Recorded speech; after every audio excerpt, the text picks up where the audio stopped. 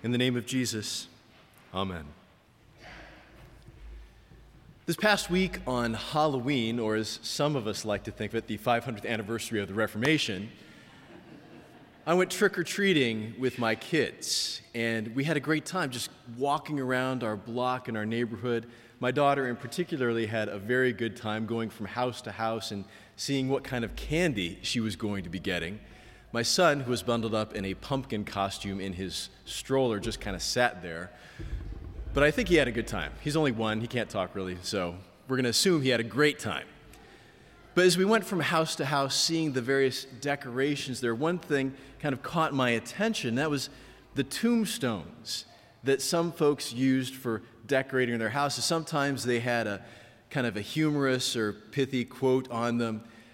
Other times, though, they aimed to be more spooky, scary, going for the theme that they had with skeletons and bats. But, you know, just one tombstone, it's not really all that scary.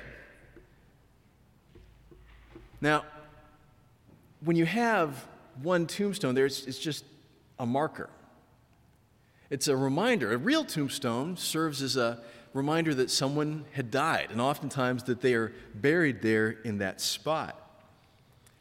And you know, even if you get a whole bunch of tombstones together, if you have whole rows of them like you might see at Arlington National Cemetery, that's not really all that scary either.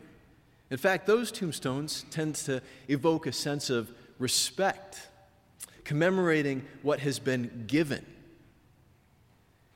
It's usually only when you find yourself in the scene from a scary movie when for some reason in the middle of the night you're out in the center of a cemetery surrounded by tombstones that they are really scary. But the thing is, it's not the tombstone itself that's all that spooky or haunting.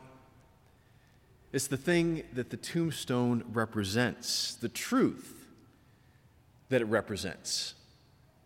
Death is real, and it comes for us all.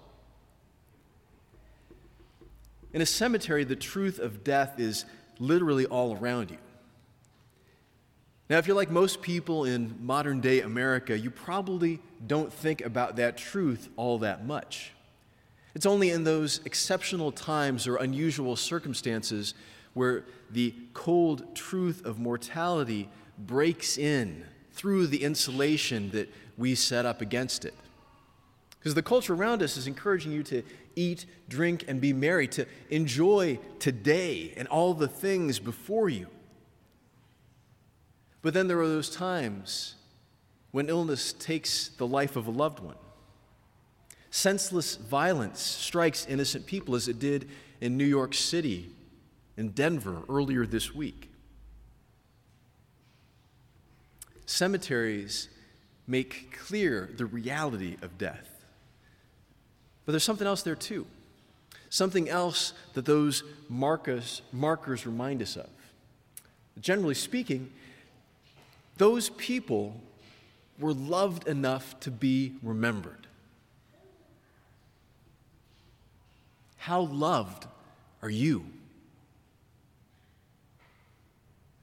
What is the quality, the quantity of love that you experience? How do you measure it? Can you? Now you might jump straight to thinking about the feeling of love, what it's like to have a bond with parents, friends, your spouse, your significant other. Or maybe you think about how you were feeling a lack of love, or that you don't feel like you're good enough to be loved. Beyond that feeling of love, though, there's the experience of love in action, the love of other people caring for you, encouraging you, being there for you. And this kind of love, the active kind, might be happening even if you're not feeling it. So how loved are you? Our sense of love has gotten wrapped around our sense of self. Love of self runs rampant through our society. Has it worked its way into your life? You might hear that you need to love yourself, but what does that really even mean?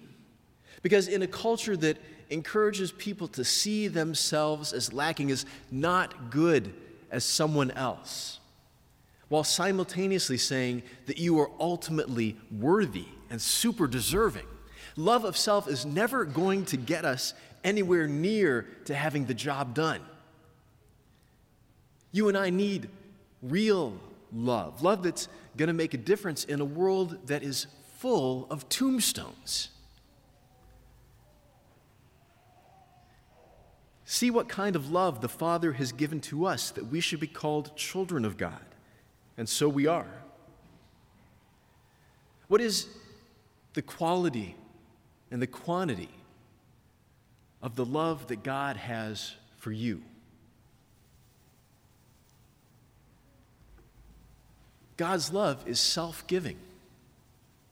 Agape. That's the word that the Apostle John uses here for God's active love. It's the kind of love that pours itself out for the good of and the concern for the other. It's the love that moved God to create all things. It's the love that moved God to promise a Savior after humanity had fallen into sin. It's the love that moved God to give Himself for us, the Son coming down into our flesh to take our place, to live the perfect life that would be required, the life that we could not live ourselves.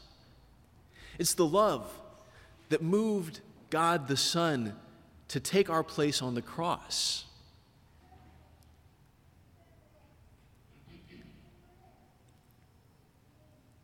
What is the quantity of God's love for you?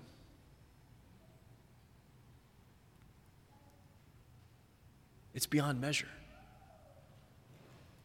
God has loved you so much that He has given Himself, that He has come to invite you to be a part of the resurrection that He has won. He has gathered His saints together to enjoy the gifts that He brings into the world. This self-giving love is for you. Do you deserve it? No. None of us do. But God loves you. God loves you regardless of what other people think of you, and He loves you regardless of what you think of yourself.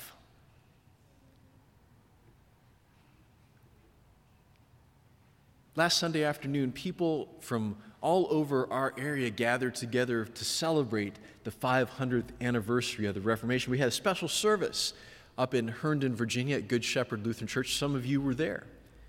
And I got to tell you, it was pretty glorious. We had the word of God's self-giving love faithfully proclaimed. We heard that self-giving love proclaimed through the song, through the ringing. We had choirs gathered together. A number of you were there too, under the direction of Susan, our music director. Our ringers were there. All of this came together to glorify God, to give thanks for the gift of His self-giving love and grace. And after the service, I was remarking to a fellow pastor and saying how it's unfortunate that most of the people in our congregations don't get to experience this corporate worship of the body of Christ more often. We're in our local congregations, wherever we might be. It's usually only us church workers who get to gather for circuit things, for district, for synodical meetings, where we get to see the larger body of Christ in worship, even then just in Lutheran circles. But regardless of where we are, regardless of how big our congregation or small our congregation might be, we are a part of a vastly, infinitely larger congregation, the body, the family of Christ.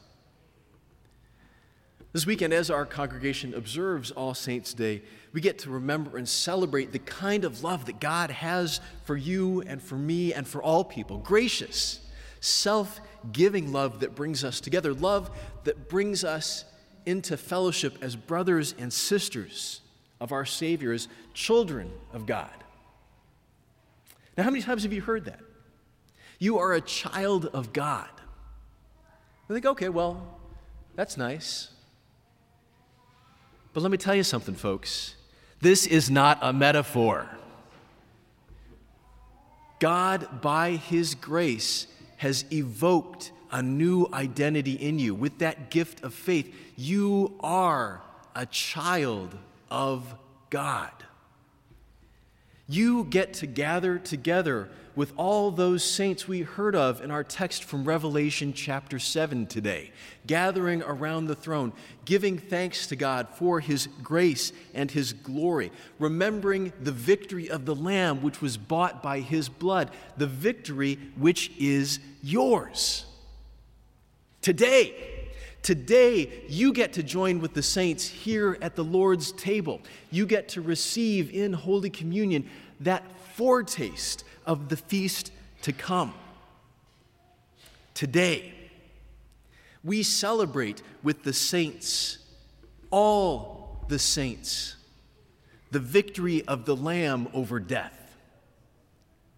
Because of God's self-giving love, the tombstone, it has no power over you. Life eternal in Christ is yours even now as people redeemed by the Lamb. You might live in a world that is broken by death, but it will not break you. You are called to be children of God. You are family. Live out your identity as family by God's gracious power. Bring the gifts of care and compassion, of solace, that come from God's self-giving love to those who have lost loved ones in this world that is riddled with tombstones. Point them to the hope that you and I have in the resurrection that Jesus brings for you and for them, the day when all the saints will be brought back together in body and soul, imperishable, free from the curse of sin and all its effects, because we will be like Jesus, the firstborn from the dead. Because in that day, death will be buried forever. As we celebrate the feast and festival of All Saints, come and know both the quantity and the quality of God's gracious, self-giving love that is here for you. You are a child of our Father in heaven. You are a member of Christ's family. You are people of the resurrection. How loved are you? Amen.